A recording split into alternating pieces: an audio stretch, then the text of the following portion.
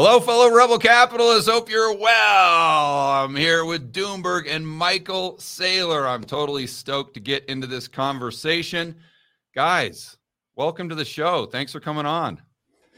Yeah, happy to be here. Yeah, same here. I'm looking forward to it, George, and glad that we can make this come together. You know, the marvels of Twitter, from a few comments to each other last week to here we are talking, all together live. It's really amazing, and thanks for putting this together. Absolutely. So kind of the format here, guys, is I'm going to talk to Michael about Michael Saylor about Bitcoin. We're going to go back and forth a little bit, pull up some charts, and then I'll kind of hand it over to Doomberg, and he's going to talk to Michael more about MicroStrategy. So before we get going here, Doomberg, do you want to go ahead and give them that disclaimer that you were talking about? Yeah, just for everybody's awareness, neither George nor I or anybody affiliated with us has any position in MicroStrategy, either their stocks or their bond or calls or puts or anything like that. We have no financial interest in the discussion today. And for all three of us, nothing we say on this podcast should be construed as investment advice. None of us are financial advisors. And so this is a thoughtful discussion and a polite back and forth between three people on a fascinating topic. So just to clear anybody's minds around anybody here talking their book. Certainly George and I aren't, and I know Michael's been pretty consistent on his positions as well. Yeah. And so my position, I just want to state this before we get going. It's definitely not anti-Bitcoin. I own Bitcoin. I think it's very, very interesting for a lot of different reasons. My issue is that the fundamental analysis or the fundamental assumptions made by a lot of people in the Bitcoin community, as well as the gold community, as well as the Austrians, is wrong. And then I also have a problem with people who frame the Bitcoin or gold, for that matter, as something where we could be certain of an outcome and that it's a solution, where I like to look at things in terms of probabilities and trade-offs. I don't think we live in a world of certainties and definitely don't live in a world of solutions. So that's my main kind of pushback that I'm going to start with. So Michael, let's get over to this chart that you gave me here. And this is, I think, going to be one of your main talking points here. So can you kind of go ahead and walk us through this chart and how this pertains, in your view, to Bitcoin? Yeah, well, I mean, I think that the passion for Bitcoin starts from the premise that the money in the world is broken, that the fiat system is a distortion of reality, which is cruel and brutal to the working class, the middle class, and anyone who is not politically wired to take advantage of the system. So I would also make the observation that, most of the statistics from the government, that purport to measure the GDP or the inflation rate or the unemployment rate, they're warped. And so a lot of economics today is all revolving around getting you to accept a warped metric and then continuing to warp it such you come to the wrong conclusion. Right. And this graph is a classic example. This is the official, Federal Reserve published graph showing the debasement of the dollar over 100 years. And if you took it at face value, what it says is that $26 is worth $1 today, and you lost 96% of your purchasing power. And if you look at the fine print, it says, versus CPI. Yeah. Okay. But this is a working class. Model of inflation. So if you're measuring a market basket of highly manufactured products like boxes of potato chips or, Netflix streaming videos, things that, come out of factories, then you're not going to see the same inflation. The implication of that graph is that inflation was 3% for 100 years. Mm-hmm. But by the way, the official target is 2%. The implication of the graph is 3%. But I'll give you another number, which is in 1933, gold was $20 an ounce. And in the year 2020, gold was $2,000 an ounce. And you don't got to be a rocket scientist to figure out that's 100x increase, which meant that the money supply or the US dollar lost 99% of its value against a precious metal, the king precious metal. But that's not the right number either, because I'm sitting in a house right now, and the deed for the house, the transfer of the house was $100,000 in 1930.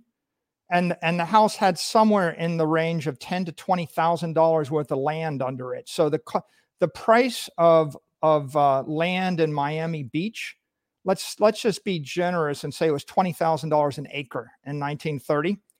It's easily $10 million an acre today. Right. That's 500x. Okay, that means you lost 99.8% of the value of the dollar in 100 years, and in 92 years. Right. And that implies 7% inflation a year. So gold bugs see 5%. If you want to own a nice beach house in Palm Beach, it's 7%. If you just want to live in your parents' basement and eat boxed cereal, right, and you want to live with the CPI things, if you want nothing nice, then 3%. But the government touched 2%. So what's this got to do with Bitcoin? Well, there's another chart or another one I gave you, which is even more blood curdling, which is, I remember the Argentine peso being 1 peso to the dollar 22 years ago. Right now, the blue dollar rate is about 320 pesos to the dollar. You work through the math, and what you find out is that the inflation rate the inflation rate of the peso versus the dollar is about 21 to 24% per year, 20 years running. Okay, which means that whereas in the US, we've been cutting the value of your money in half every decade. In Argentina, they're cutting the value of the money in half, or the currency in half, every 3 to 4 years. Right. Now you want the blood curdling statistic, right? That's a 24% loss per year against the dollar, and the dollar is 7% against scarce assets. So that means you're losing 31% of your purchasing power a year. If you buy into fiat currencies, if you're unlucky enough to be one of 4 billion people in a weak currency environment like Venezuela or Argentina, you're pretty much getting destroyed every 36 months. And if you're lucky enough to be in the US, you're just getting destroyed every 10 years. Yep. And so that leaves us with the question of, well, what's the solution? Okay. And George, to be clear, I agree that this is a probabilistic assessment when you live in the US and you have to choose between gold, S&P indexes, real estate in Florida, and other derivatives and other contracts and Apple stock. It's a probabilistic thing, and you got to have a portfolio of you. But the interest rate in Argentina right now is 49% overnight. And the official inflation rate is probably 60, and the unofficial inflation rate is 80. And so you have a different view toward probabilistic risk when the ship is sinking and you're about to lose everything in 36 months. So I would say with regard to Bitcoin is an interesting, nice to have, and an intellectual discussion for people in Western Europe and the US and the developed world with a strong currency losing 7% of its value a year. But Bitcoin represents a life raft to the billions of people in Sri Lanka and Lebanon and Turkey and Argentina and Venezuela, not to mention the ones in Cuba and North Korea that have zero property rights. And of course, half of the world or more has capital controls, right? If you look at that blue dollar rate, what you'll find is that the official rate is 130 or 140, and the actual rate, yeah, there we go. The official rate is 170. The unofficial rate is 317. It means the government and the bank steal half of your money every time you change it. Yeah. Okay. And so this is offensive to the Bitcoiners. And our view is it's offensive that they steal half of your money every 36 months. And it's offensive they steal half your money every time you change it. And it's also offensive that MasterCard and Visa take 2.5% of your money every time you move a transaction from left to right, which means that if you do 40 transactions a year, you've lost all your money. So the credit system and the banking system is onerous and expensive and inefficient. And the monetary system and the fiat currencies are confiscatory, and they're brutally unfair. And if you want to have money, you can't depend upon the currencies. So if you're lucky and you're wealthy, maybe you can buy buildings and start Standard Oil and you can invest in big tech. But what about the taxi cab driver in Nigeria? What about the 4 billion people that are, that are unbanked? And what about the other 3 billion that don't happen to be in the top billion elite? What about them? Right. So I agree with everything you said. My difference, I think, is why we are seeing this type of consumer price inflation. So I want to focus just on the United States for a moment, because that's where I have data. So, Michael, when you're talking about fiat currency, are you talking about fiat currency? Or are you talking about currency like M2 increases, where the money supply is backed by gold, or maybe in the future backed by Bitcoin? Because when I know a lot of refer to people fiat, conflate those two things. If I refer to fiat currency, I mean the king of fiat currencies is the U.S. dollar. It's the world reserve currency. And then the strong currencies that are linked to it are like the euro, et cetera, and the yen. And then you have the weaker fiat currencies, the Argentine peso, the Venezuelan bolivar, the Lebanese pound, the Turkish lira, right? There's about 180 currencies total. Any currency backed by a nation state. And of course, the nation state has the ability to decide exactly what the supply is and what the interest rates will be. And they will manipulate it to their own benefit. Right. But let's say that we're on a Bitcoin standard where you went down to a bank and they used fractional reserve banking. I know that technically, if they create an IOU above and beyond what they have in the bank, that's not necessarily fiat because it's backed by something. But a lot of people in the space conflate those two. So would you consider that a problem as well? So I can imagine getting some real colorful knockdown, drag out debates with the cyber hornets over the Bitcoin standard on Twitter. And George and Doomberg, just to be clear, I too am afraid of the cyber hornets. They will shred anybody if you get on their wrong side. So you have to respect the hornets. But my view on this entire issue is Bitcoin is about 0.1% of the liquid financial assets circulating around the world right now, like $300 to $400 billion out of a $400 trillion number. If it got 10 times bigger, it would be 1%. If it got 100 times bigger, it would be 10%. So in our lifetime, in the next 10 to 30 years, I don't think the entire world is going to be revolving around Bitcoin. I think that what you'll see is Bitcoin is a reserve asset that can replace gold and can replace land and can replace portfolios of stocks as a long-term treasury asset. I think that everybody in the world, as long as there are nation states, you have to respect the Argentine government and you have to pay your taxes in the peso, even though you don't like it. And then you got to respect the US government. The USD is going to be the world reserve currency. In China, the CNY is going to be strong. So in Europe, as long as the European Union lasts, the euro is going to be a player. So the right way, I think, for us to think about it is what portion of your monetary assets are sitting in dollars, what portion is sitting in pesos or bolivar, and what portion is sitting in a liquid treasury reserve asset like Bitcoin.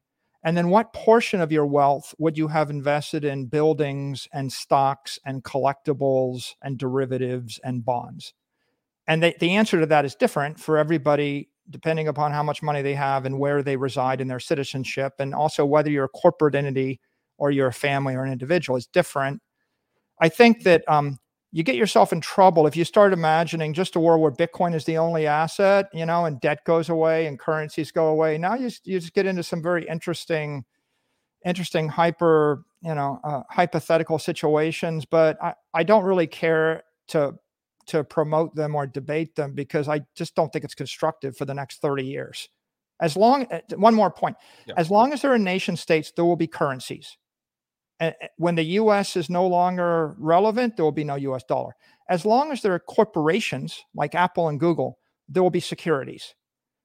And so I don't promote securities and currencies because my view is the safest ethical ground to stand on is to promote a commodity without an issuer, right? I don't promote them.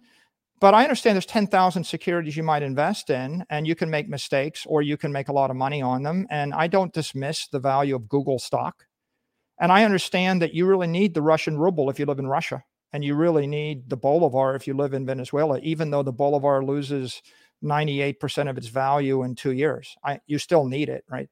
So I think that you got to look at a world of multiple assets, and then you got to have a portfolio theory as to how you balance the assets. And if I was giving advice to an Argentine, I would say hold a month to 2 months worth of pesos, and then hold a year to 2 years worth of dollars, and hold a few decades worth of Bitcoin if you had to hold only liquid assets.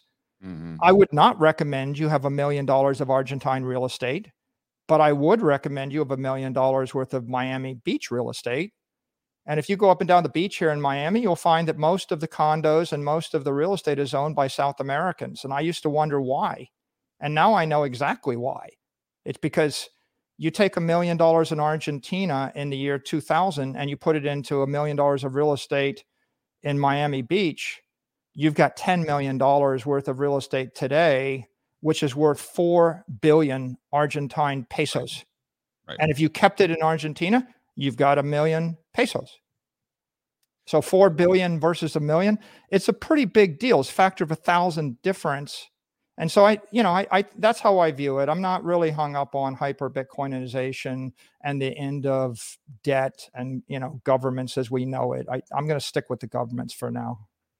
Okay, so let me go ahead and ask a couple questions, then I'll get into some of my points, and then it might not even be a debate, but I'd love to hear your thoughts on it. So first and foremost, let's just assume we do go into a United States where Bitcoin is money and things are denominated in Bitcoin, and you're paying your taxes in Bitcoin. Have you thought through what the revenue to the government might be? Like, as you know, usually it's about 18% of GDP. George, and that goes back to I don't think 40s. that Bitcoin is a currency. As long as the United States exists, stuff's going to be denominated in the US dollar. Okay. I see it as property. My view is Bitcoin is demonetizing gold.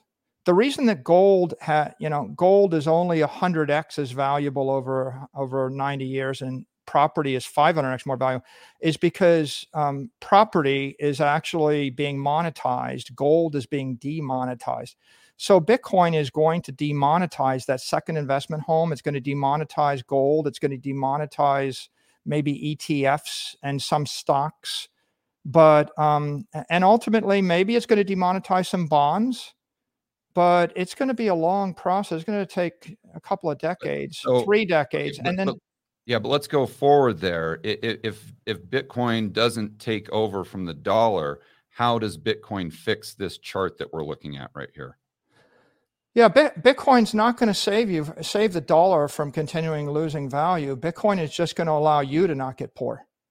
No, I understand that. Right? Like, if you want to get rich, you have to own property. And so Bitcoin is property that the middle class and working class people can own everywhere in the world.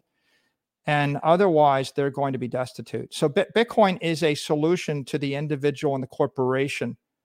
Bitcoin is not going to eliminate the euro, the yen, the won, and the dollar. They will all continue.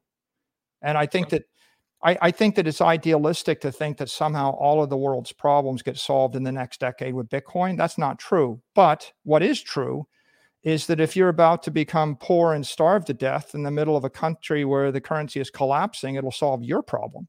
It solves the problem of people in Lebanon or Turkey or Argentina or Venezuela. It solves their problem.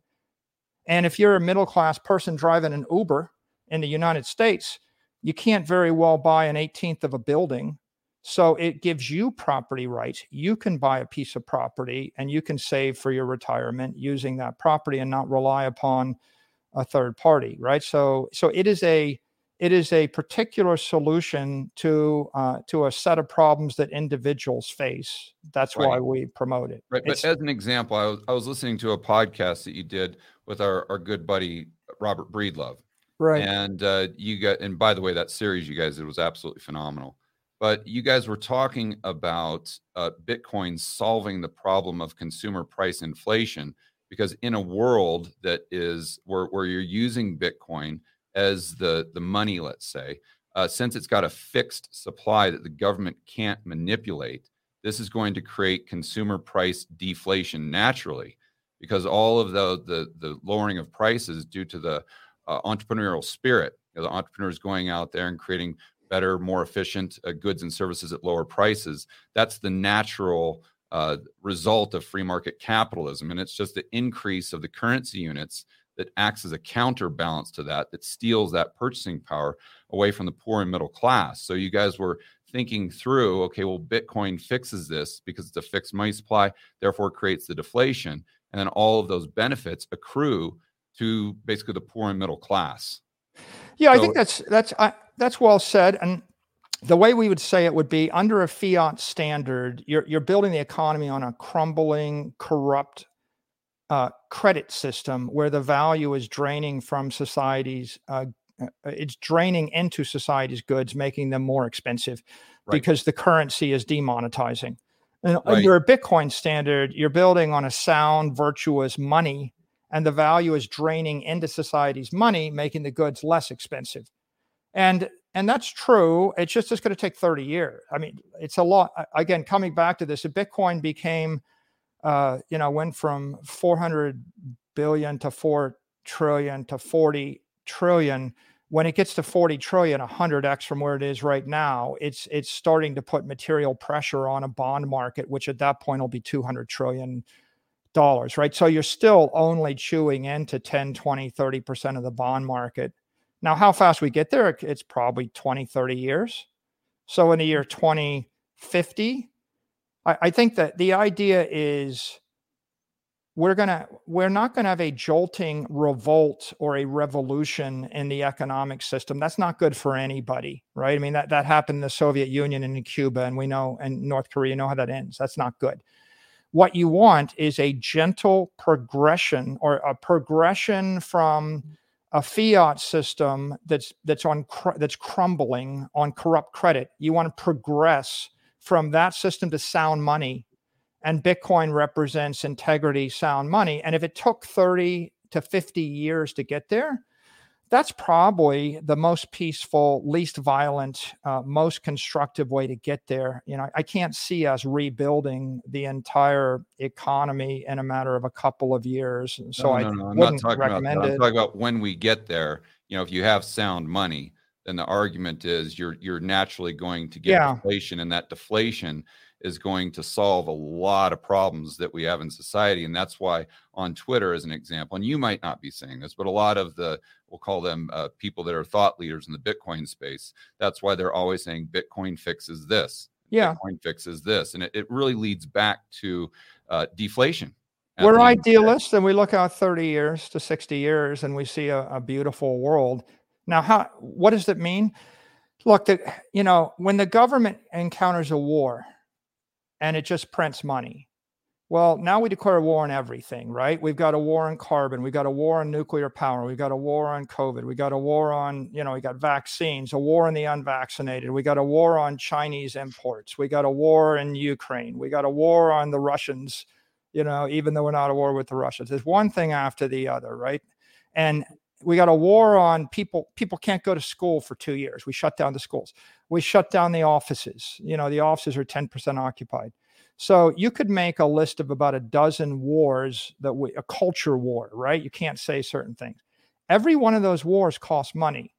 Now, if the government had to pay for them, right, then they couldn't afford to fight the wars. In fact, World War I couldn't have been fought without fiat money. World War II couldn't have been fought without money. Vietnam couldn't be fought without printing money. That's why we went off the gold standard. So why can the government actually print the money? It's because such a large portion of the economic wealth of the civilization is in the fiat currency. So how do you actually put some constraint or some governing guardrails on the government? You shrink the size of the fiat currency. If instead, if you looked at the economy now, there's probably $80 trillion of currency and $100 trillion of bonds, $200 trillion worth of currency derivatives floating around. And the amount of US dollar currency derivatives has gone through the roof. So in a world where there's 200 or 300, and by the way, the stocks and the rest, they're all currency derivatives.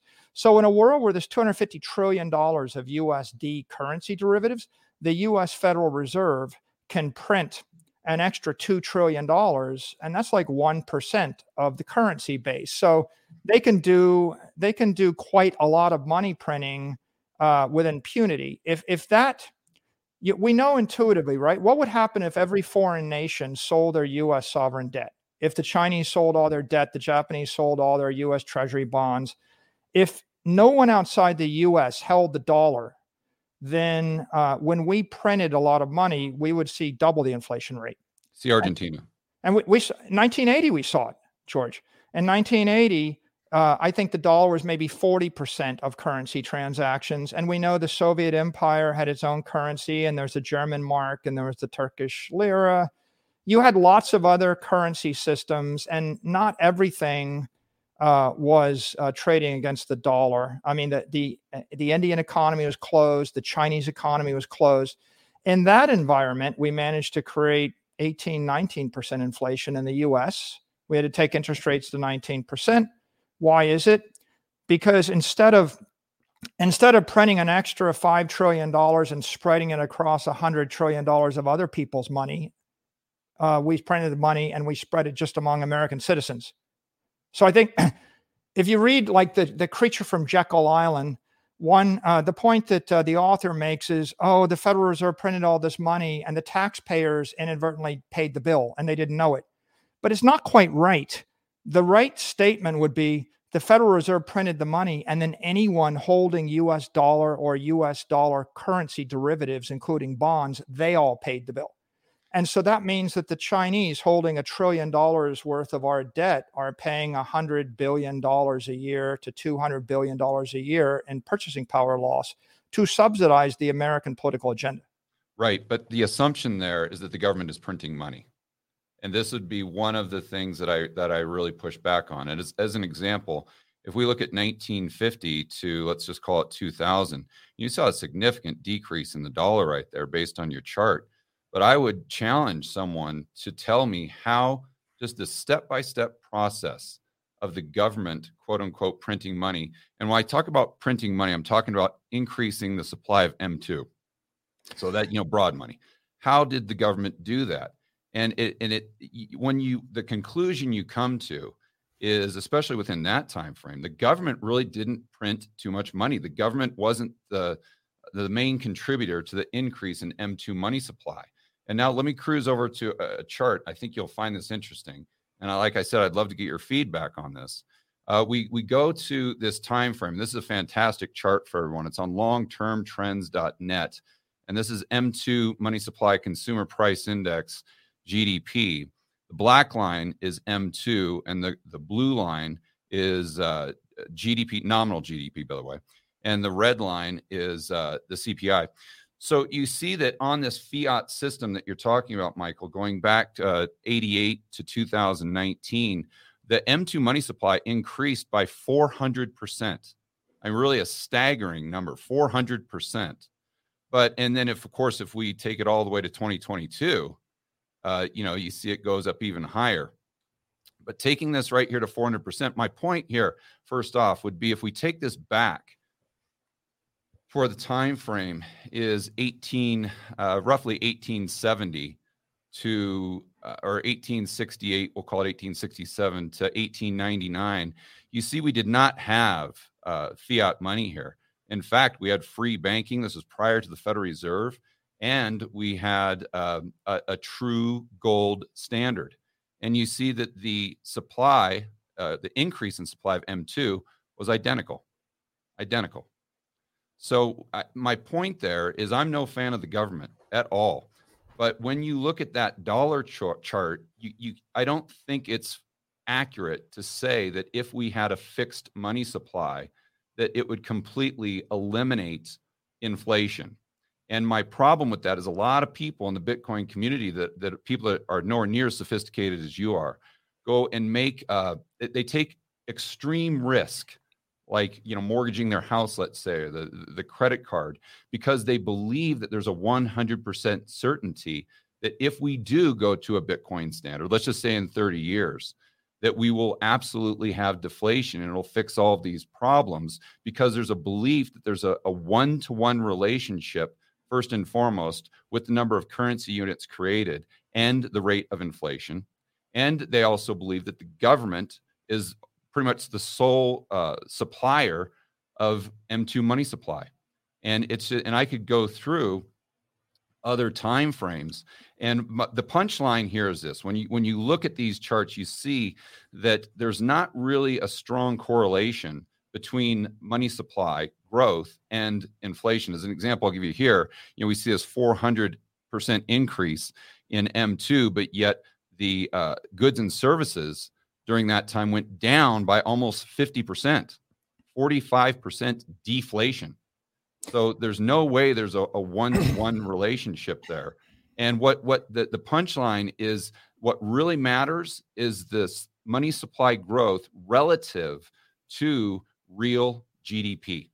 So for Bitcoiners or gold bugs or Austrians, if you're someone that understands the evils, which you point out very, very well with inflation, you've got to not necessarily focus on Bitcoin having a fixed money supply, but you more so have to focus on what produces real GDP growth. And the conclusion that I have come to over and over again is this next chart I'll show you. And that's government spending as a percentage of GDP. So you can just track this, and as this increases, and you can go from the 1870, that 30-year time period between 1870 and 1900, go from 1930 to 1960, 60 to 90, 90 to where we are today.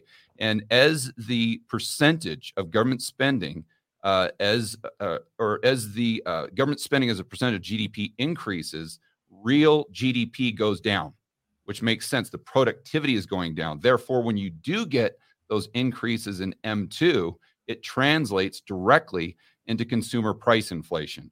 So my point here is that a lot of the people in the Bitcoin community will say, well, Bitcoin has to create deflation as an example, because it's just math. It's just math. It's just math. There's only 21 million and the government can't create more.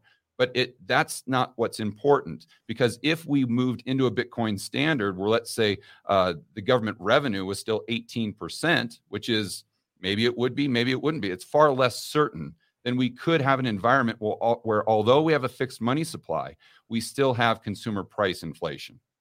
So what are your thoughts? Yeah, so I mean, when we talk about Bitcoin standard, I think a family, an individual, or a company can adopt a Bitcoin standard. I don't think we're anywhere close to a nation state adopting a Bitcoin standard. And what it really refers to normally is people focus upon accumulating and storing their wealth in sound money, and they view the Bitcoin as the soundest money.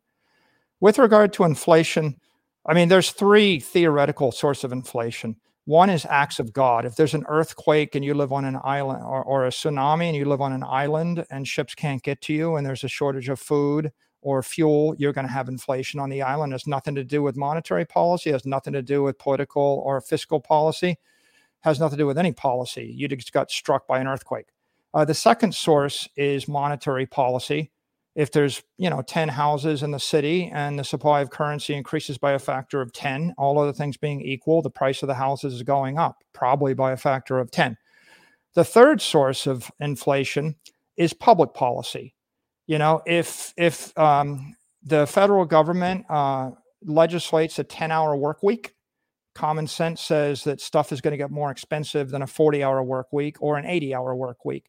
And if they put a tariff or they make it illegal to import cheap products from China or to fabricate semiconductors in Taiwan, the price of those things is going up.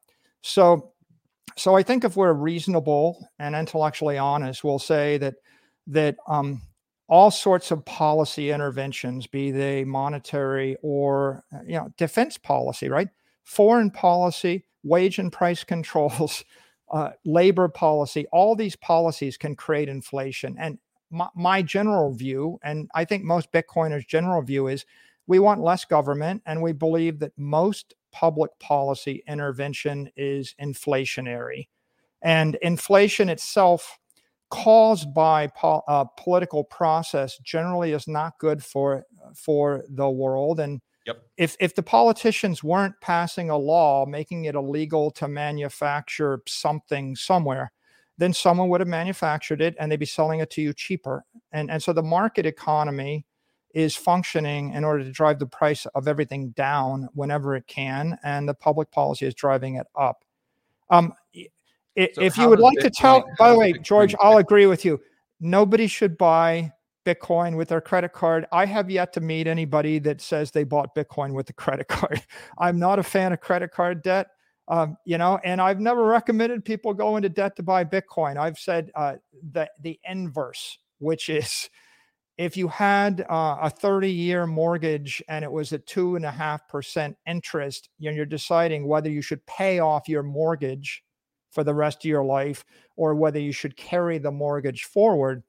I think that when you're in a financial, an environment of financial repression, that is the definition being if the inflation rate's 10% and the mortgage rate is 3%, in that repression environment, you're better off to carry debt. In an environment where it was the inverse, if the inflation rate was 3% and the interest rate was 10%, then of course you'd be better off to carry equity. Okay. And so the other point I'd make, George, though, is you talk about the government, but in fact, there's 180 different governments. So you could say, well, I think that the United States didn't create as much money as whatever. Well, what about Venezuela? And what about, Argentina? And what about Brazil? And what about everywhere? Everybody in the world, all 8 billion people, is struggling with money supply or currency supplies that are being manipulated by every government. They're also struggling.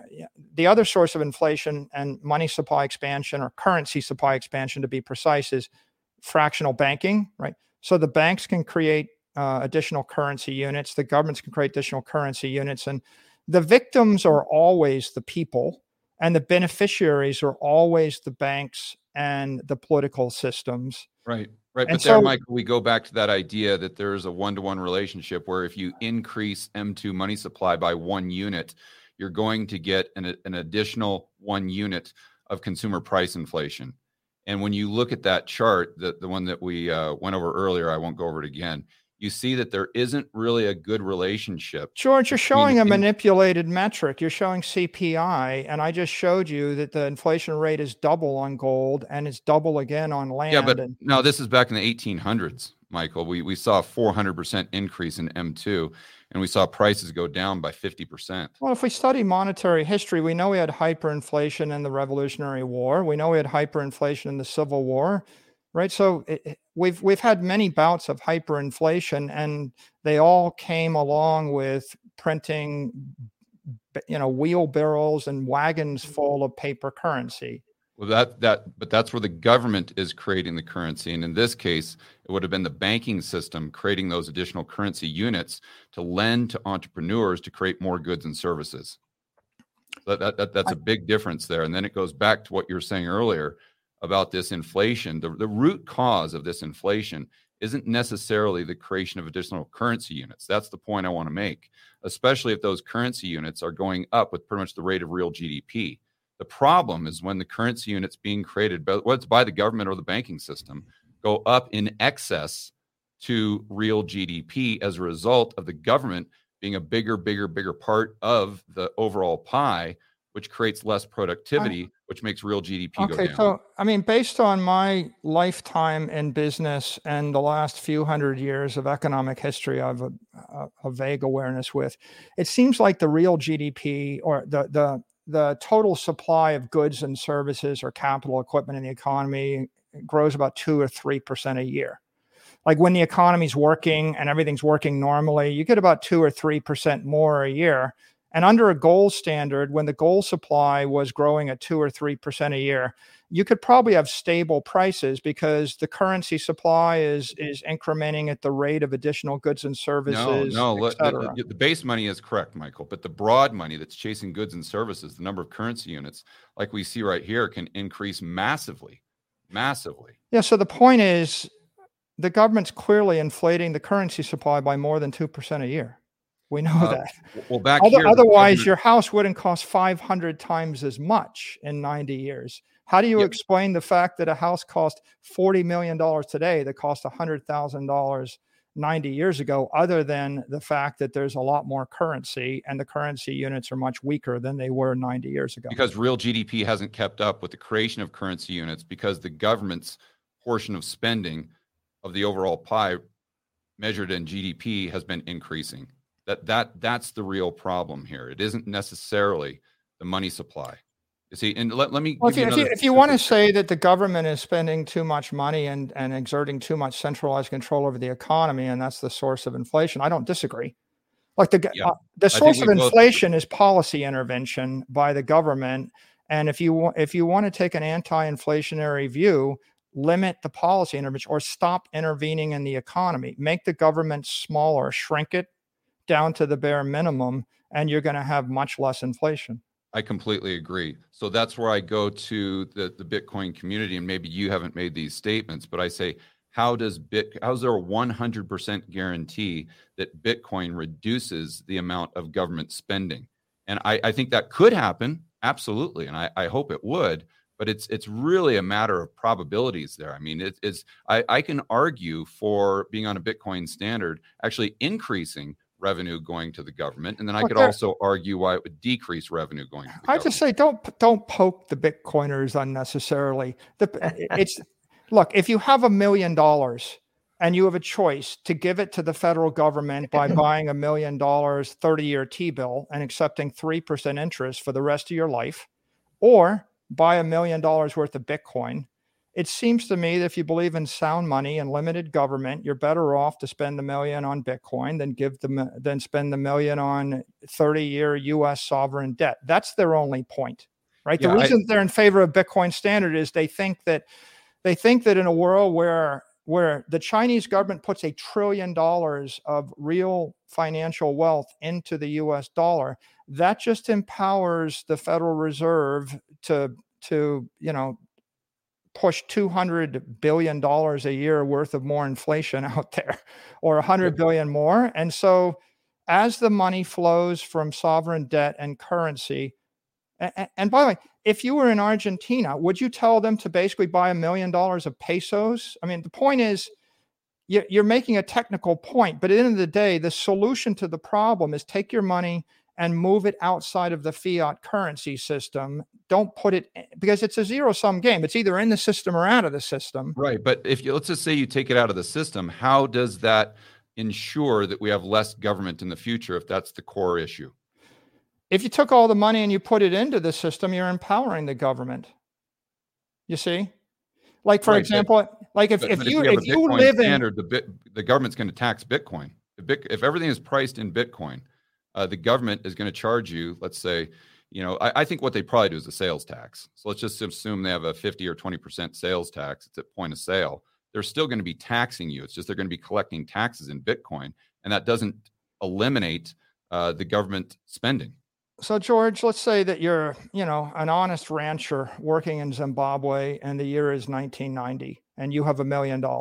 Your choice is keep your ranch, buy $1 million worth of Zimbabwe dollars, buy $1 million worth of Zimbabwe 30-year government debt, buy $1 million worth of land in Miami Beach.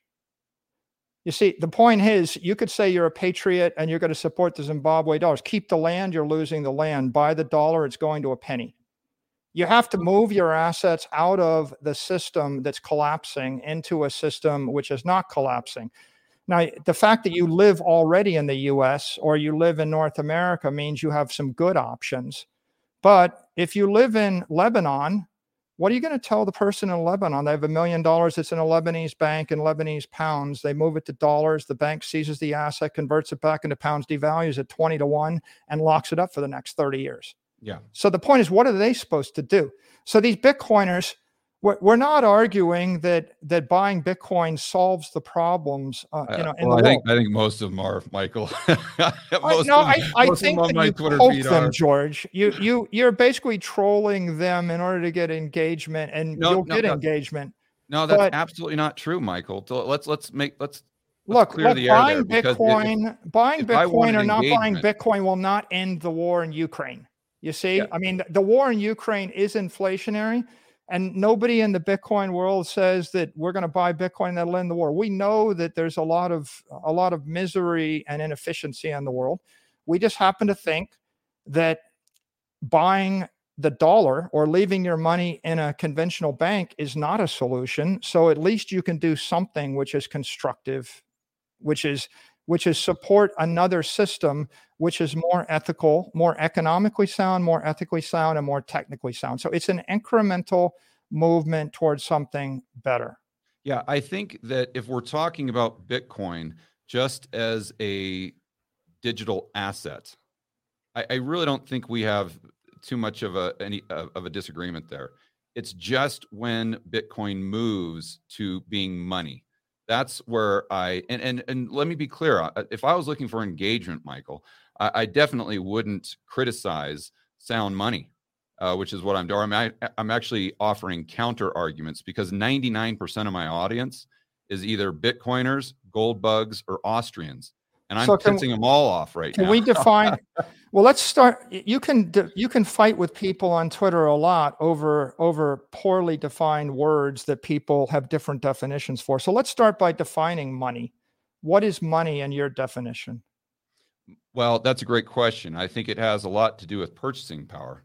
Okay. And, so if we define money as purchasing power, we define currency as the official formal governmental unit of our medium of exchange, then the Lebanese pound is a currency, right? But the dollar may be money in the short term, but it isn't money over 100 years. It's going to zero over 100 years. And so Bitcoin is money because it's going to hold its value over 100 years. That's what we believe in the Bitcoin community. Probabilities, Mike. And the gold, yeah, I mean, sure. The gold bugs believe gold is money.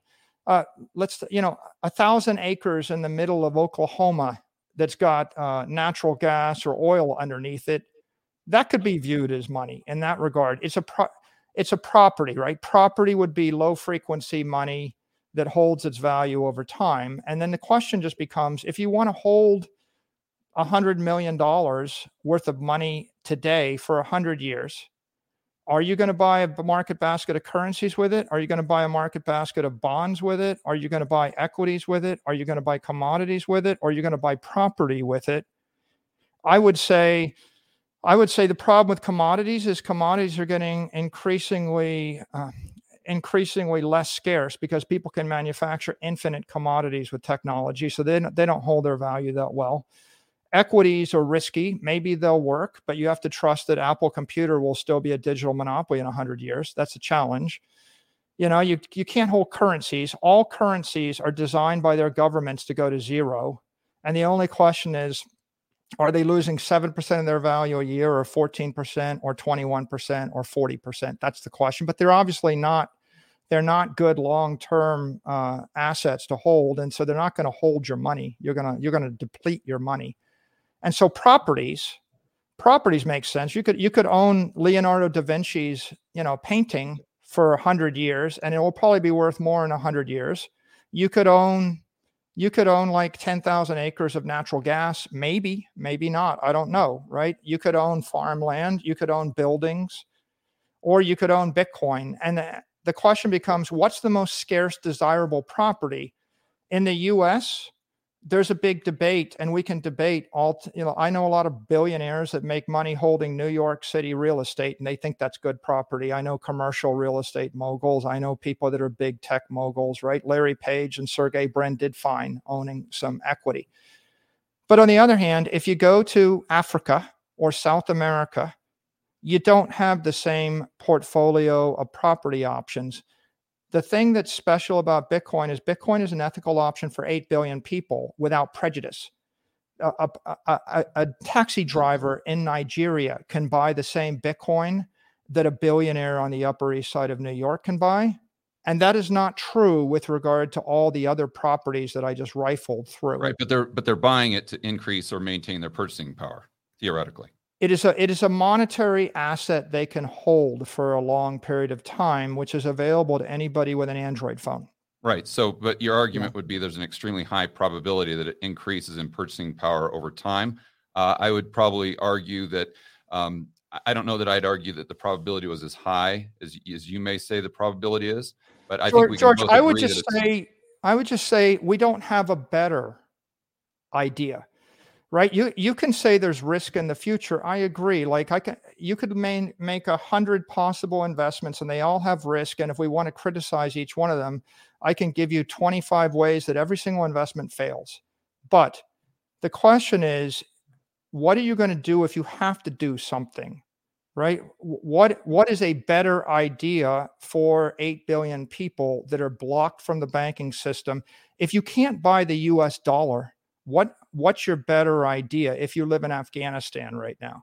What is the idea? And if you have a better idea, then a reasonable criticism is this better idea is better than Bitcoin, and so people should buy that instead. I get it.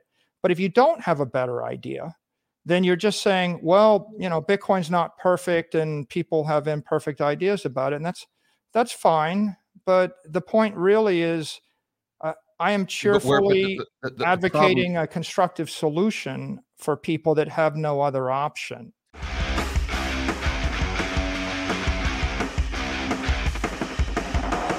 Hey guys, I want to remind you to check out Rebel Capitalist Pro. This is the incredible online investment forum that I have with investment experts Lynn Alden and Chris McIntosh. It includes professionals such as Patrick Ceresna from Macro Voices. He specializes in options. Tony Greer, commodity trading. Jason Hartman, real estate. And Brent Johnson with macroeconomics. If you want to build wealth and thrive in this world of out-of-control central banks and big governments, Rebel Capitalist Pro is the resource you need. So check it out today at georgegammon.com/pro. That's georgegammon.com/pro. We'll see you inside with the fellow Rebel capitalists that are taking their investing to the next level.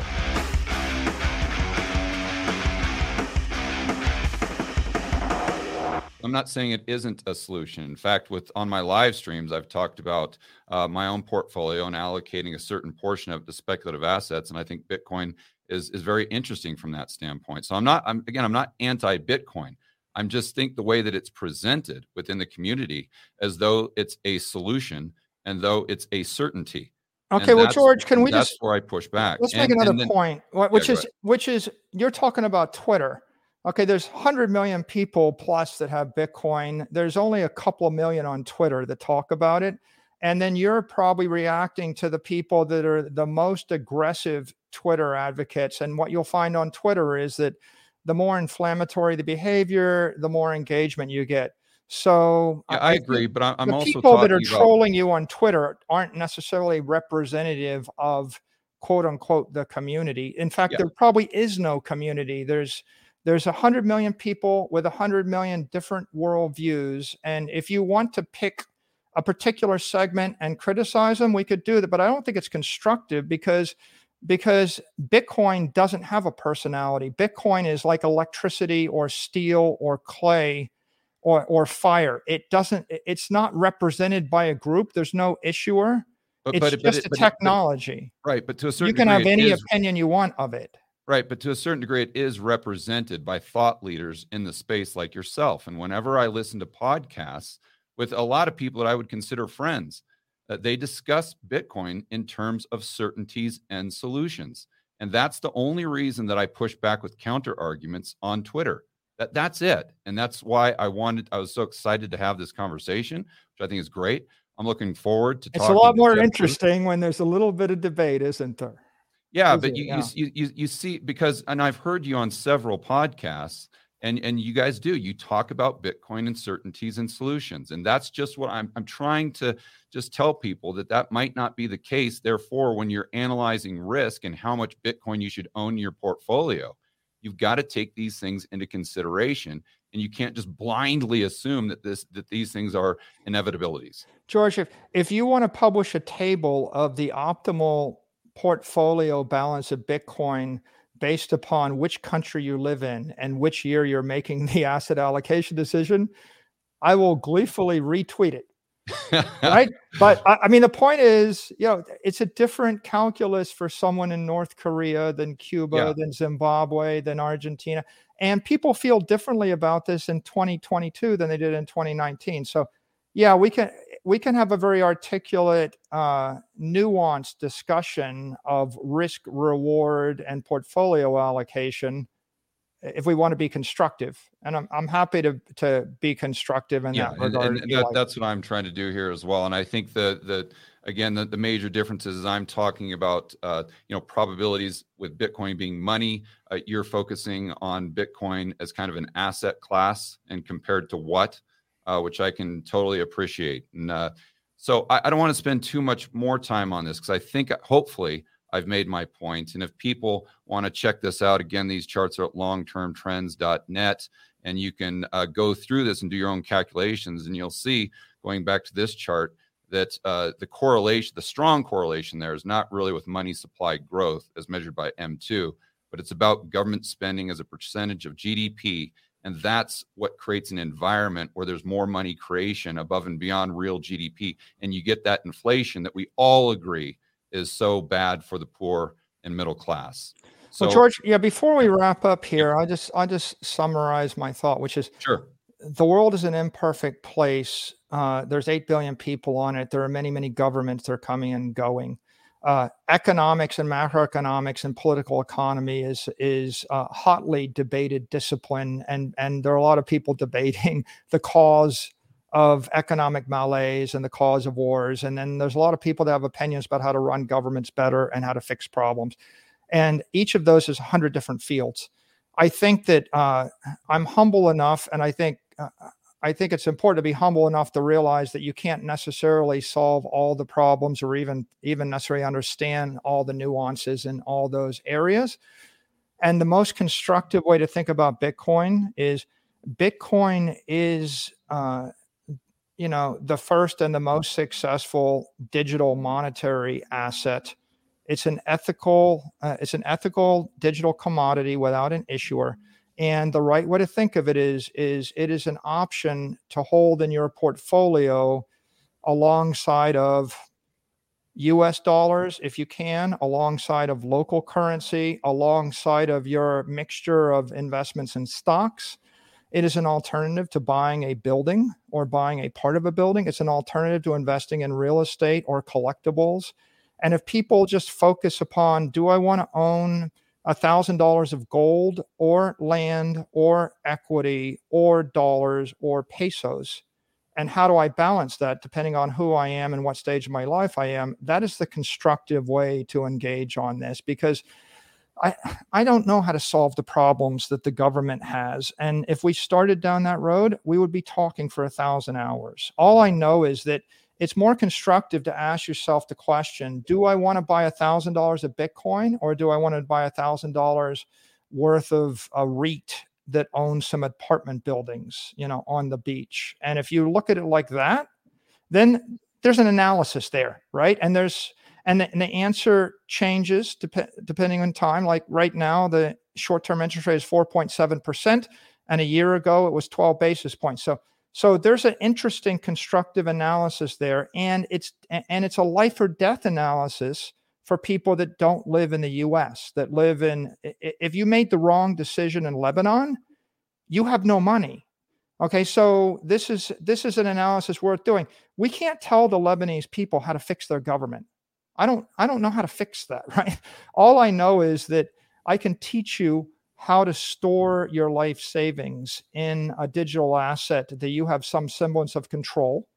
And if the government in Lebanon decides to tax Bitcoin 10% a year, you can move your Bitcoin and move yourself to save your life, but you can't move your building. Yeah, and you can't go to an airport with a bunch of bars of gold. So there's a constructive analysis to be done here. It is a solution to some people, and I would rather just offer a constructive solution than spend my time debating the problems in the world, of which there are numerous. Right, but if you don't understand the problem, I don't know if you can articulate a solution.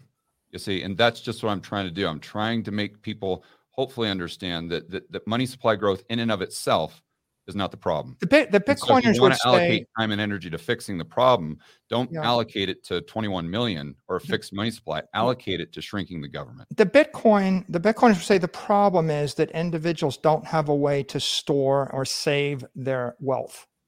That's the problem that Bitcoin is addressing. And Bitcoin is an engineered network to offer people a decentralized, permissionless, open, ethical way to store their wealth over long periods of time. It doesn't solve a bunch of other problems, but it is engineered so that people have the option to trust a bank in cyberspace run by software instead of trusting the Lebanese bank or the Argentine bank. That's All right. that's what we can accomplish. All right, Michael, I sincerely appreciate it. That was a lot of fun. I'm going to hand it over to Doomberg. I've got one thing that I will say in closing. I say this all the time in Twitter, and you can disagree or agree with this.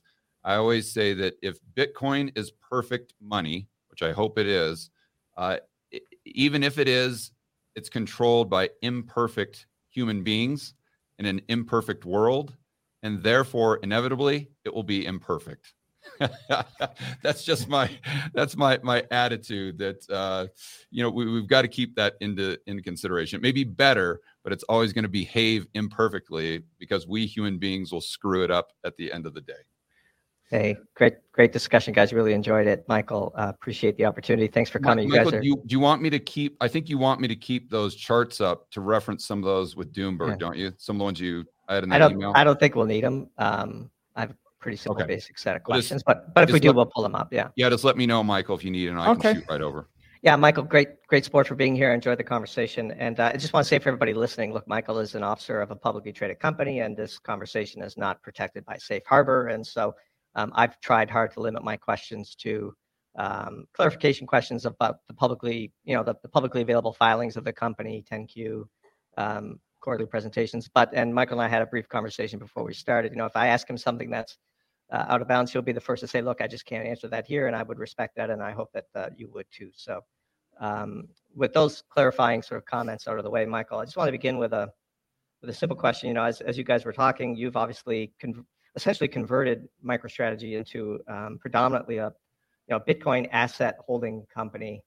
And with all of what's gone on in the sort of digital asset universe, what you would sort of call crypto or altcoins, but also, some people got some Bitcoins tied up in some of these issues as well. There's a lot of questions about custody and sanctity of that custody. And in your latest 10Q, you mentioned that some 130,000 Bitcoin that MicroStrategy holds is held at, quote, accounts at institutional grade digital asset custodians. I thought I remembered you mentioning who those custodians were on a previous podcast, although I could be remembering wrong. Is there anything you could say about who they are and how protected that is, and what sort of risk management protocols MicroStrategy has for its Bitcoins? Because, the old expression is, not your keys, not your coins. Talk to us a little bit about that. Yeah, well, we have 3 different relationships, and one of them is Coinbase that has been disclosed in the past.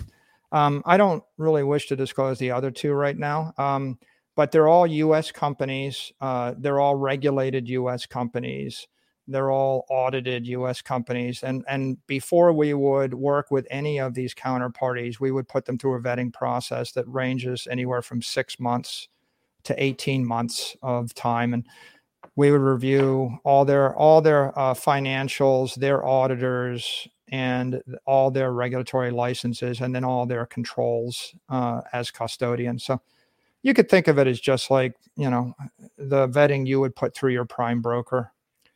And we continually focus on that. We've never actually, our Bitcoin's in cold storage, and we keep control of it in cold storage through a whole set of controls. We have a lot of internal controls over how that Bitcoin can move, and it's of course multiple people that I won't disclose that would have to approve things. And then we make sure that our counterparties and our custodians have equivalent or much tighter controls than us. The reason I bring it up is, of course, a lot of people thought, for example, and I know you've been critical of Sam Bankman-Fried as we have, and on that, I think we agree. But, FTX US, which was supposed to be held separate, and many people, I think, falsely believed was bankruptcy remote from the rest of his empire. There is some risk in this regard, right? I mean, in your 10Q, it says so, which is you certainly believe and have reason to believe that MicroStrategy's Bitcoin would be bankruptcy remote if the custodian, say, made a bunch of bad loans to Bitcoin miners and went belly up. But that's undeveloped, right? There is no true precedent for a crypto bankruptcy, which we're about to get, of course, with all of these firms. I think that legitimately one of the most important things you can do is focus upon the risk control, the risk profile, and the controls around custody of the Bitcoin and how you move it around. We're approached by Genesis, by BlockFi, by Celsius, by FTX, by Three Arrows, every one of the cast of characters that, have been in the news of late, and we've never did a penny of business, and we wouldn't do a penny of business with any of them.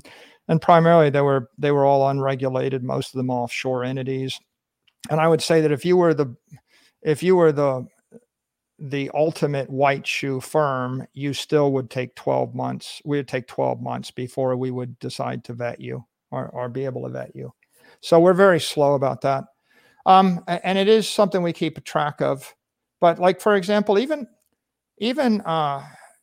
when we did a very small piece of business with Silvergate, where we borrowed $200 million, $205 million from them, that we took right way risk. We would say that we have the money and we also have the Bitcoin. Okay. And so we kept the Bitcoin. It's in a segmented account, but we have custody of the Bitcoin. So we would never transfer our Bitcoin to a counterparty that could be liquidated. My problem with FTX and like exchanges always was, you put $100 million of Bitcoin on the exchange and then you borrow against it, and then they have a flash crash, and then for 1 minute they manipulate the price down, and then they force liquidate and force sell you, and then the price recovers. Sure. And you've just been victimized. So of course, I would never do business with somebody like that. And I wouldn't recommend that any individual, it doesn't matter whether you're a company or you're an individual investor, I don't think it makes sense to ever do business in that situation, because you can be forced liquidated on a Saturday night while you're asleep. So I would suppose or assume that your vetting process for your custodians includes pretty strong inspection of what the custodian itself does to make money and their own personal bankruptcy risk and so on, just to eliminate that small chance that, say, like what happened with FTX US, where people who even had Bitcoin stored on that exchange are now mirrored in a Chapter 11 bankruptcy filing. Yeah. You can't tell us who they are, but I assume that you have at least vetted that the custodians of your Bitcoin beyond Coinbase aren't taking significant risks that might threaten their own sovereignty. Yeah, we have to obsess over that. We also have to obsess over whether or not we have clear title, and so we're not transferring title or to the assets. They're not marginable. They're not.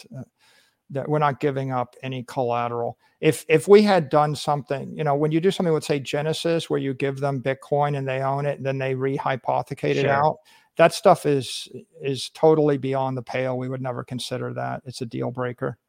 The only way we use them is we just use them for custody, and then we look at the custody and make sure that the assets are segmented in the same way that the assets are segmented, with any other custodian in the United States.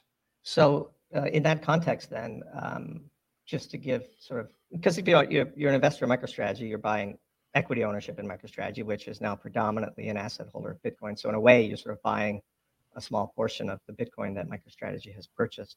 Regardless of who the custodian is, could you reveal the wallet addresses where those Bitcoins are held? Or that's one of the big controversies, of course, with GBTC and Coinbase, and they claim some weird security risks. But I'm just curious, just because, with this policy that you've set, of course, of not disclosing these custodians was made long before all of this contagion has exploded. And I think investors are correctly reconsidering the risk profile they might be taking when they invest in a company. Yeah, I don't think it's realistic for a publicly traded company to be revealing stuff that detailed to the general public. It actually creates much more security risk than it addresses.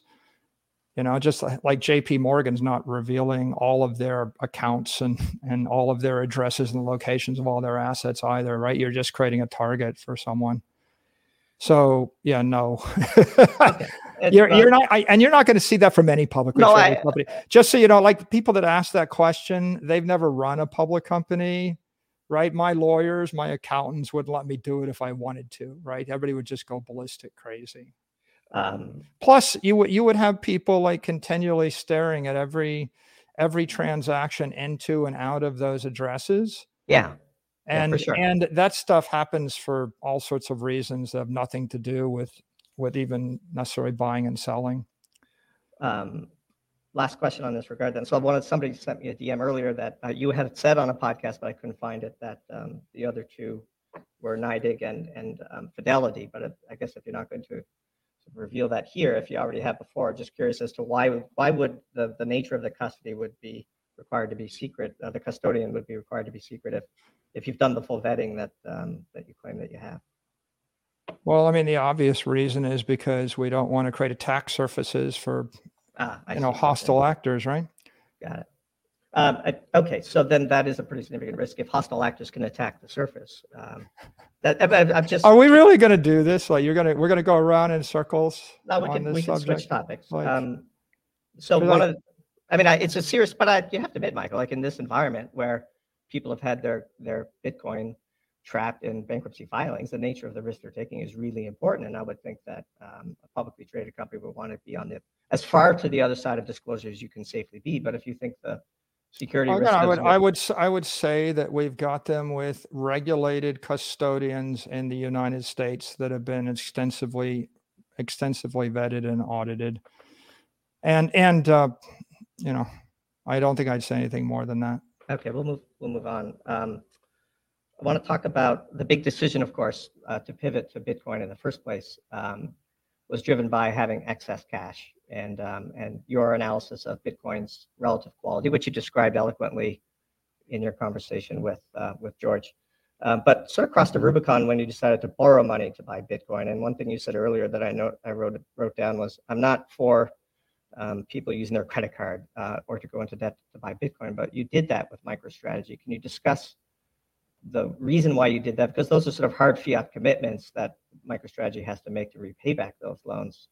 Wondering if you're, given the price action since you entered those debt agreements, what your view is now. Yeah, well, so just to recount some history, right? I started the company in 1989, so I was the CEO for 33 years, and we came public in 98, so I've been the public company CEO for 24 years.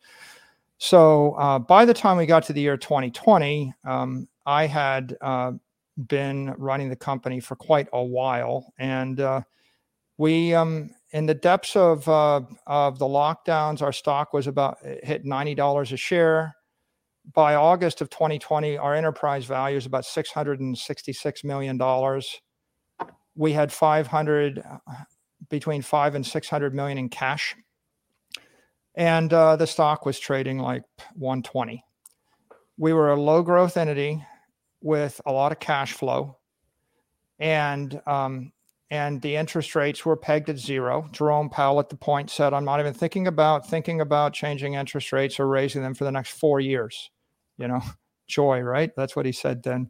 It didn't turn out that way, but at that point, we really had to decide what we were going to do. And in my opinion, having tried every business strategy, and I tried them all, right? We tried an innovation strategy. We tried, tripling our sales and marketing budget. We tried buying back hundreds of millions of dollars of the stock. We tried focusing, intensely on just the operations. We tried international expansion. Everything we tried, we weren't able to actually move the stock price up. We were having a hard time as a company moving forward. And then we watched Oracle, Facebook, especially Google, Apple getting huge, right? In essence, the problem we had was an existential threat, which is when Google and Facebook and Amazon became trillion-dollar companies, they could pretty much hire every single employee you had and pay them more money than you're paying them. And the employees wouldn't even have to move across the street. They would just, repath their browser, and they'd work from home for a company that is in Silicon Valley instead of working from home for a company in Northern Virginia. So at that point, we really had to decide, are we going to sell the company, and are we going to liquidate it? And our choice really was, you can liquidate the company, you can liquidate the treasury, give all the cash back to the shareholders, and liquidate the company and sell it, and then they'll liquidate the product. And of course, then all the employees lose their jobs and the customers lose their product. And that was one choice. And I tell you the rest of the story because it's not like we had 12 weeks of difficulty. We spent 12 years trying every other option. And we got to the point where it's pretty clear our choice was liquidate the company and throw in the towel, or take a risk and do something with the capital. So we bought Bitcoin on August 10th. We made this announcement, and on that day, or maybe the next morning, we announced that we bought $250 million worth of Bitcoin, and we announced a $250 million Dutch auction. So our first purchase wasn't with debt at all. Our first purchase was with outstanding cash, and we paired it with a Dutch auction, and we allowed our shareholders the ability to get out at a premium if they didn't want to go on with the strategy. And at that point, the stock was 122, 123. The auction was the Dutch auction was 140 price. So about 20 days went by. At the end of the 20 days, the stock was trading above the Dutch auction price. We only had about $60 million of shares tendered. We had an extra $175 million in cash. And so around September 10th, we bought another $175 million worth of Bitcoin. So you see, the first $425 million was actually cash on hand. Then what happened next is the company generated a bunch more cash. We bought some more Bitcoin with cash on hand. The stock about tripled. And so by December of that year, we had the ability to raise money via convertible debt offering at a 75 basis point yield, or 75 basis point fee.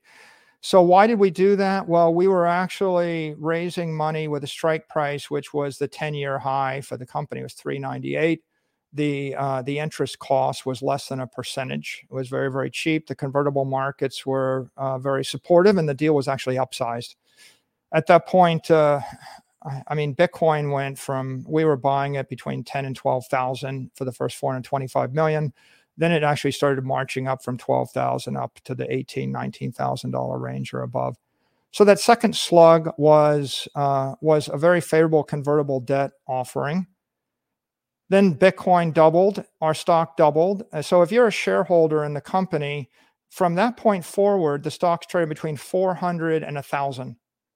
And you could have, some number of weeks, a few months after the Dutch auction, you could have actually sold your stock for triple, quadruple if you didn't want to go along with the strategy. We actually tested the market with the Dutch auction to see if people were supportive, right? There's no better indicator of shareholder support than people choose to tender their shares for a profit or they don't, right? So we knew that. So we adopted that strategy. And then in February of 2021, we did another convert offering because the markets, the corporate debt markets, were just about as favorable as they have been in my lifetime or your lifetime. The offering started around $600 million, and it ended up getting upsized to $900 million with a $150 million green shoe. So it was $1,050 million, and the interest rate was 0. So, and the premium was 37% or something. So the strike on that was $1,420 a share or something. So 10x the Dutch auction price of 7 months or 8 months previous. So the question is, why do we do that? Because we had the ability to raise $1 billion for 7 years at 0% interest to pursue the company's strategy, and the shareholders were aligned behind the strategy.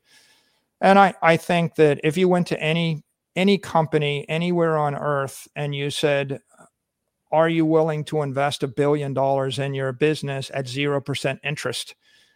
The only question would be, well, is it a capital intensive business or not? And if it's not capital intensive, the answer is no, we don't need the money. We're not going to raise it. But if it is capital intensive business, then you can raise $1 billion for 0% interest, then yeah. So we did that one. And then what happened next is, Bitcoin traded down. The convert markets didn't make any sense. It would have been dilutive to shareholders. But we had the ability to go to the corporate senior debt markets. And when we did this, junk bond index was at the all-time low. It was about 4% was the junk bond index. And that was the lowest in 30 years.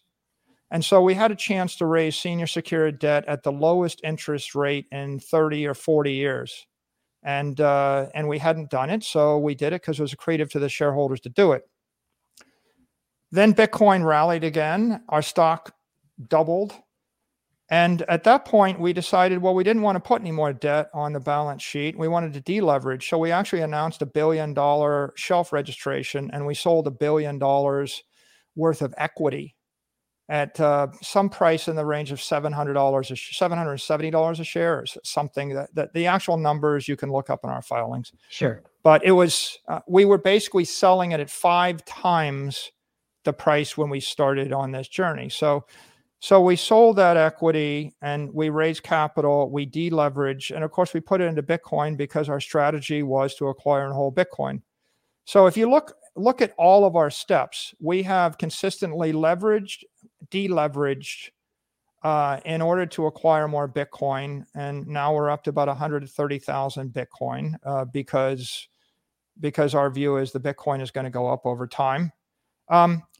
Yeah, I think probably the other point worth making is, okay, so why should we do it? Why would anybody want to invest in MicroStrategy?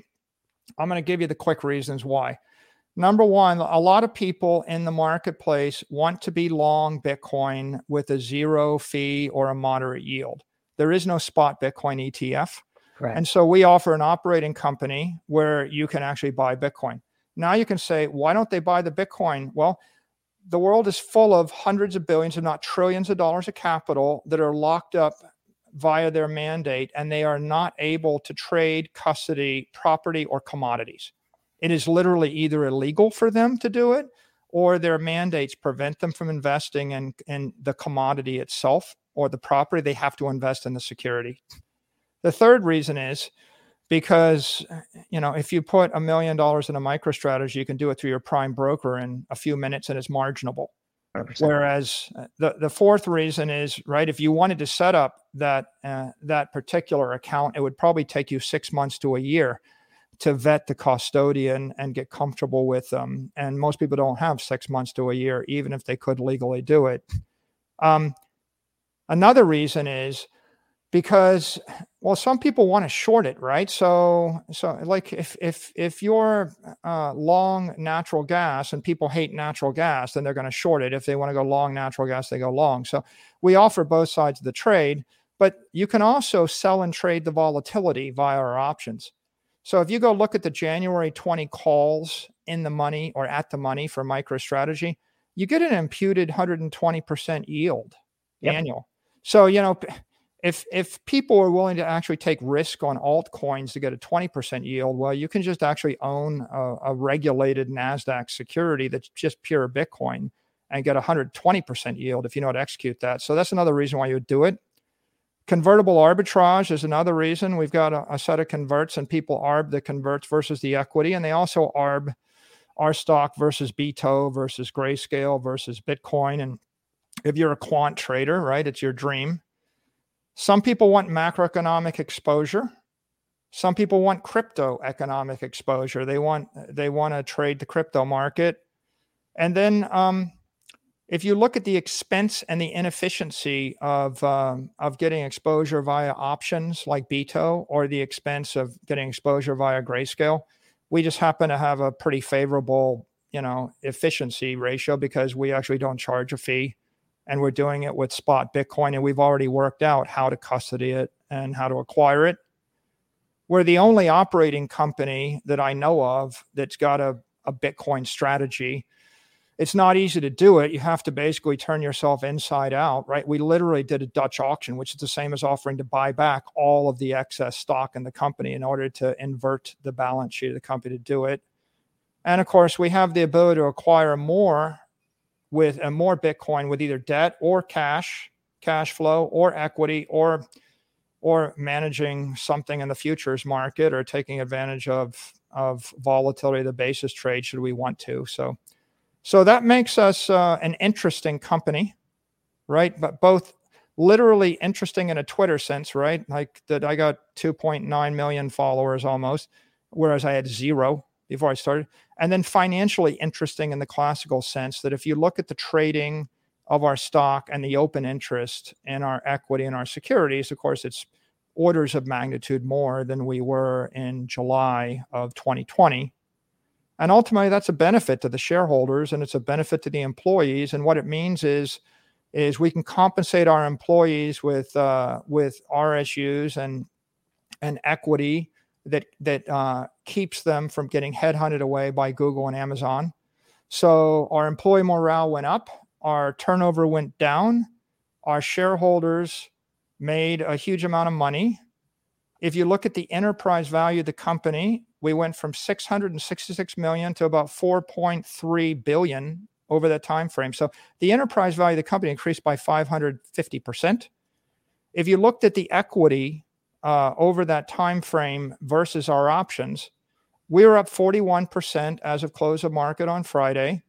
NASDAQ is down 2% close of market on Friday. Gold was down 12%. Bonds were down 20%. So in terms of all of our options, we didn't have any other practical options that would have done better. I would admit that it's been a roller coaster and the volatility has been extreme. But the model that I will give you is a bunch of people got up in Northern Europe and realized that their life was hopeless in the year 1700, and they got on a wooden ship and they sailed to the New World, and they damn near died on the journey. But if they'd stayed, there was nothing for them. And so you have to take a risk if you're going to be a pioneer and go to a new land. And Bitcoin is hope. And our shareholders have benefited every step of the way, even though we have taken just a brutal volatility beating in the marketplace in order to be exposed to this asset. Yeah, I actually agree with that history, and don't dispute anything that you just said. And in fact, your equity is kind of pricing like a call option on Bitcoin with expensive volatility, of course. But the real question, of course, is with today at Bitcoin at 16.5, you do have to pay back that debt. So even though the interest rate is very favorable and it was opportunistic at the time to take advantage of it, it was still sort of a leveraged bet on the directional dollar price of Bitcoin. My one question would be sort of what's the refinancing strategy if Bitcoin doesn't recover substantially from here? Is it literally just you're going to have to sell some stock to pay back that debt? I mean, the first slug of debt comes due in 2025, so we still have some time. But that debt still has to be repaid. And in fact, if you look at the Silvergate loan, they probably, the way events are trending today, might not be around to refinance that. And there aren't that many banks that will take Bitcoin as collateral for a dollar loan. So I know it's only 200 million and you could probably sell a bit of stock and clear that up and you have some cash in the balance sheet today. But refinance risk is real, you would agree, and something that you must be thinking about. Yeah, so I mean, we do think about it, but let's look at the big picture. We've got about 2.2 billion worth of Bitcoin. We've got 1.7 billion worth of unsecured debt that's convertible to equity. So in this particular case, we could sell the Bitcoin and pay off the 1.7 billion and still have excess assets. We've got $500 million in senior debt, but it's actually secured against the cash flows of the software business. And that business is a healthy cash generating business. So we anticipate we'll be able to refinance that over time. We'll probably be able to refinance the other debt if we want to over time. The big wild card is what will Bitcoin be at? What will the price of Bitcoin be at in the middle of 2025, which is 2.5 years out, right? We're not going to stand still, right? So we have between now and then, right, to refinance anything, to sell more equity, to generate cash flow, to monetize the volatility.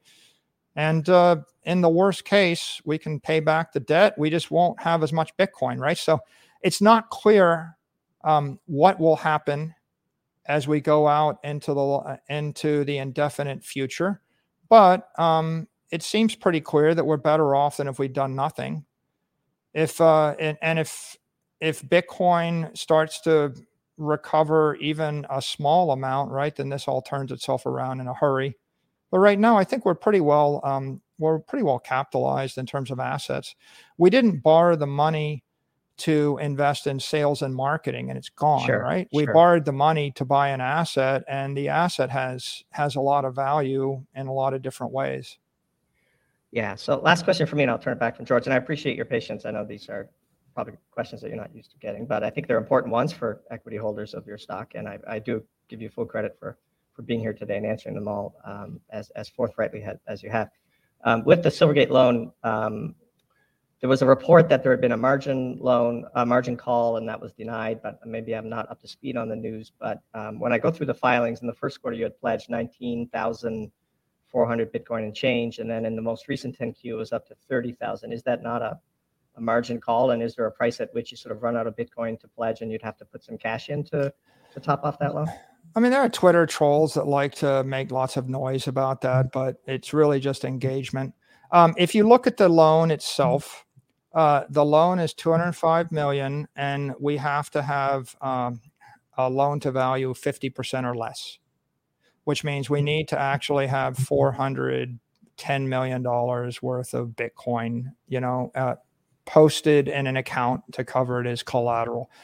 So when we entered into that loan, I think the loan to value was like 5% against our collateral. And obviously, it's been a bad year for Bitcoin, right? Probably one of the worst years for Bitcoin. So we've just had to post additional collateral in order to stay ahead of that.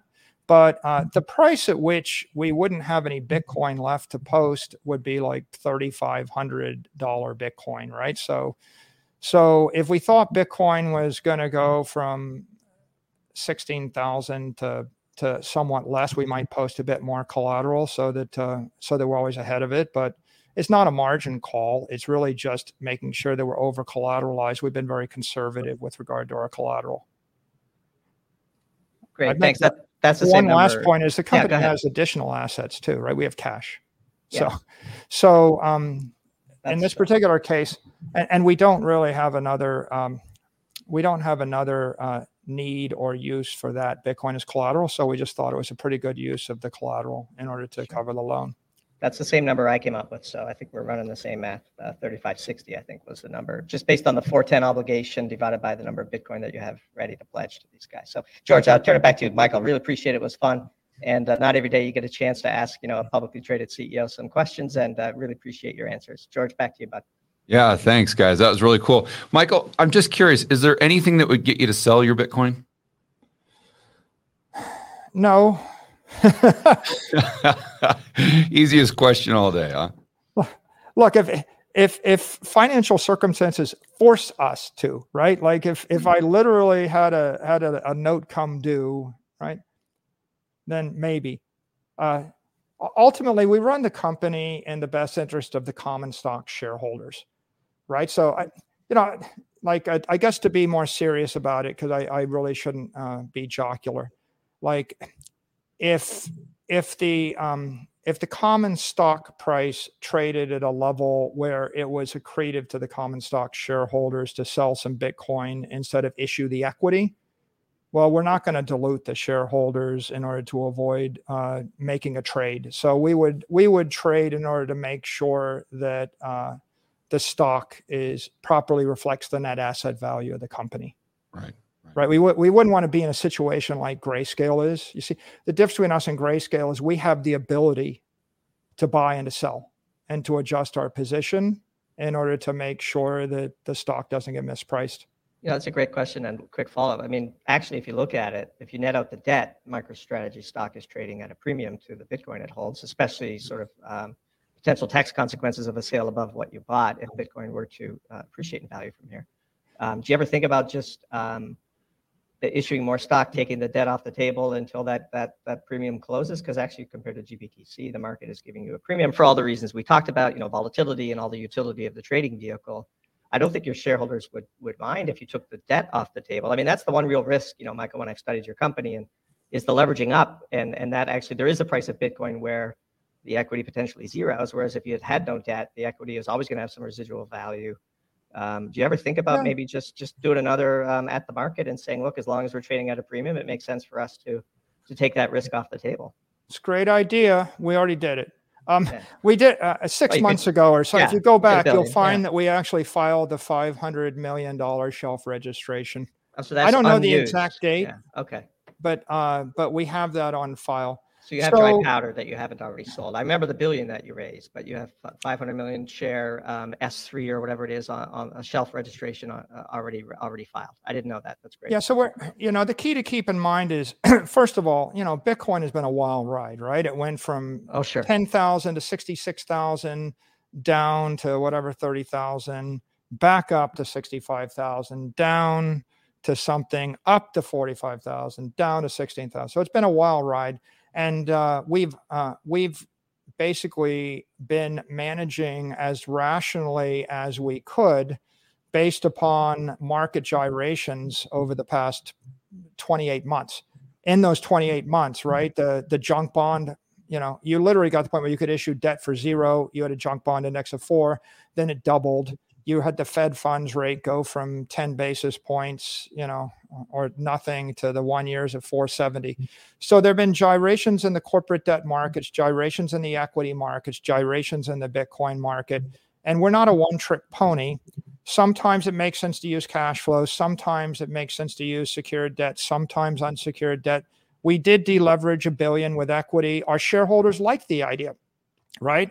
And we did put out the other $500 million shelf registration. And we did talk to our shareholders before we did it. And we said, how do you view this? And they said, we think it's a great idea. We think you should always have a shelf registration out, right? And the reason that our shareholders are supportive is because we have been consistent and transparent with them. And we are very clear on how we see it, right? Like if we can sell equity in order to convert to Bitcoin at a premium, we're equitizing the premium, or we're monetizing the premium to the benefit of the shareholders. But, if they believe the management team is going to act responsibly and in a creative fashion, they support what you're doing. And if we did silly, stupid things that are dilutive to the shareholders, right, then they won't be so supportive. And in this particular case, we actually evaluate all the markets all the time, and we consider what are our opportunities, and we're always balancing, dilution to the shareholders, accretion to the shareholders versus deleveraging versus leveraging. And there's a different answer every quarter and sometimes every week based on the way this market moves. Sounds like a lot more stress than running a YouTube channel. All right, guys. Thanks so much, Michael, for being a good sport. That was a lot of fun. I enjoyed it a lot. I'm sure Doomberg enjoyed it as well. We had almost, I think, 4,000 people on the live stream at its highest point. So I think the community really enjoyed it, and the people that are able to watch this on YouTube will get a kick out of it as well. So appreciate it. And guys, enjoy the rest of your day. Yeah. Good luck, Michael. May number go up. And George, appreciate the opportunity. Thanks. Thanks, guys. I enjoyed it too. I'll see you in the Twitter sphere.